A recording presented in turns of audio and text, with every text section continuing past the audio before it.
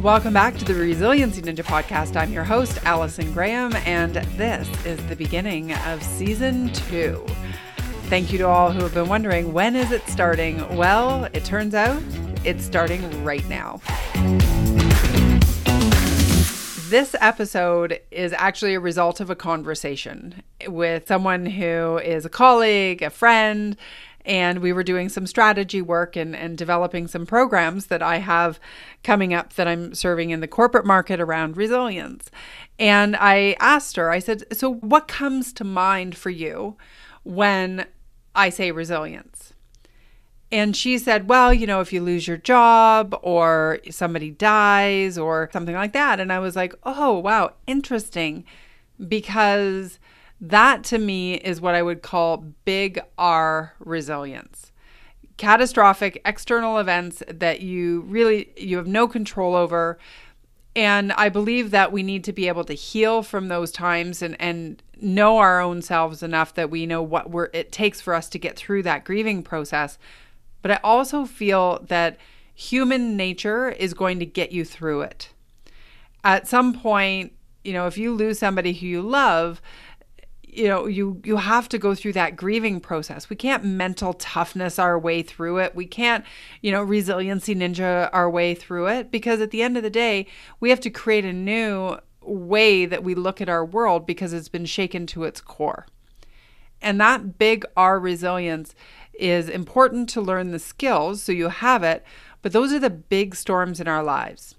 And there's a lot more time in our lives that we're spent just showing up to work with a smile on our face when you had a fight with your spouse or with one of your kids, or you're feeling self-doubt, or you don't have confidence, or maybe you're sick of the traffic, the commute back and forth to the office. Maybe you've got a coworker who is a bully or complains too much and is bringing you down and sucking the energy and enthusiasm right out of your life.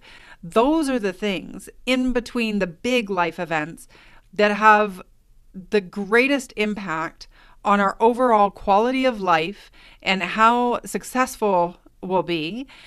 And if we don't figure out how to manage that, how to deal with the grind, then not only do we not have the coping capacity and the threshold available to deal with the big life adversities so we can truly heal from those, but we are spending our time probably quite unhappy in cases, or very stressed out, or feeling like we're on the rat race and that we just going through the motions of life and maybe not even feeling the emotions of life, or blaming everyone else for everything that's going on in our life.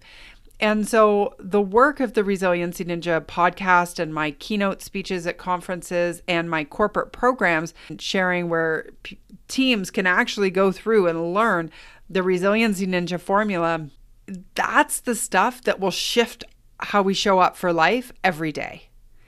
And when we can shift that, then the overall quality of life increases. So let me give you two examples two great stories that I love from one of my clients. I gave a speech and it was to middle management, so senior managers in the room. And I heard the week later what the result of that was. And in this case, one of the senior managers walked into who she reports to and said, I heard that speaker last week, and I recognize that I'm caught in the victim trap and I'm complaining too much. And I think I may be a big part of the problem with our team dynamics. And so the senior leader said to me, when my jaw got off the ground, and I said, what are you going to do about it? And she said, well, I recognize it, and that's the first step, and I'm going to use that girl's formula, and I'm going to get better. So now let's think about this. That type of self-awareness, it doesn't go away. Once you've seen, you can't unsee. And that makes me feel grateful that I could be a part of this person. I don't even know who it is, because there are hundreds of people in an audience. You don't get to hear the stories. You hear from the leadership as a feedback after the event, or you get a note from somebody and you've never seen them, eyeball to eyeball. But here's the thing, that senior manager. So let's say she has 40 direct reports or people on her team who she's responsible for, or maybe it's even 10, or maybe it's 100. I don't even know. It doesn't matter. But if she shows up 10% better, if she gets out of the victim mentality, if she steps up and says, you know what, I am not going to complain. I'm going to put a lid on that. I'm not going to let people on this team go down the rabbit hole of complaining about what else is going on and, what corporate did and head office and how they need to be smarter, all of that. If she even just 10% better, think about the ripple effect of what that does for that office. How other people then can show up without that sense of having the enthusiasm sucked out. I'm going to share with you another story.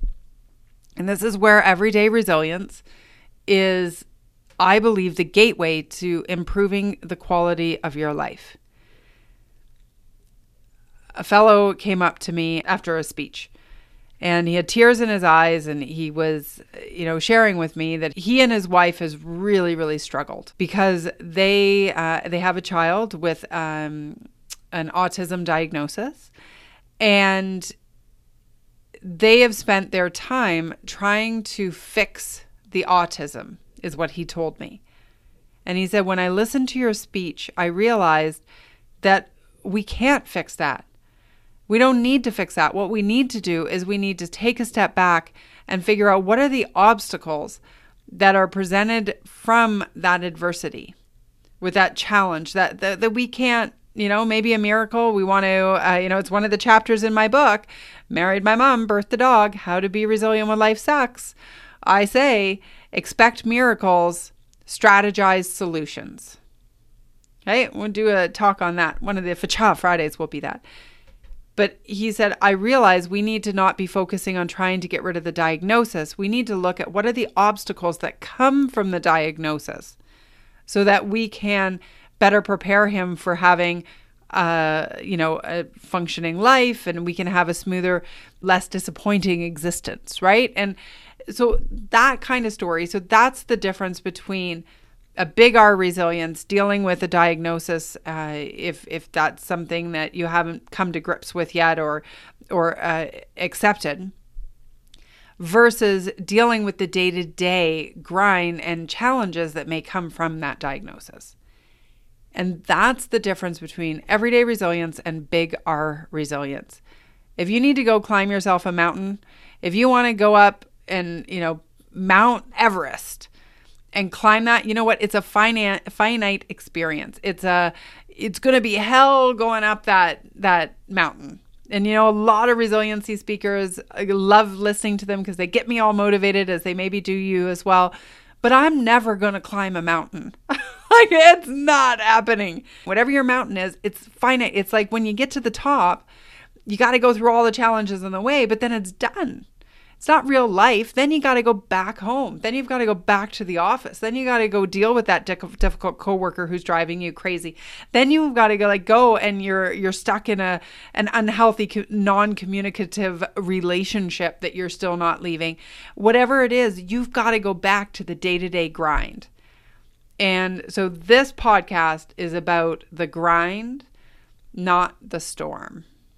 That's what this is all about. So for you, I want to hear from you. What do you hear when you hear the words resilience? What do you think of?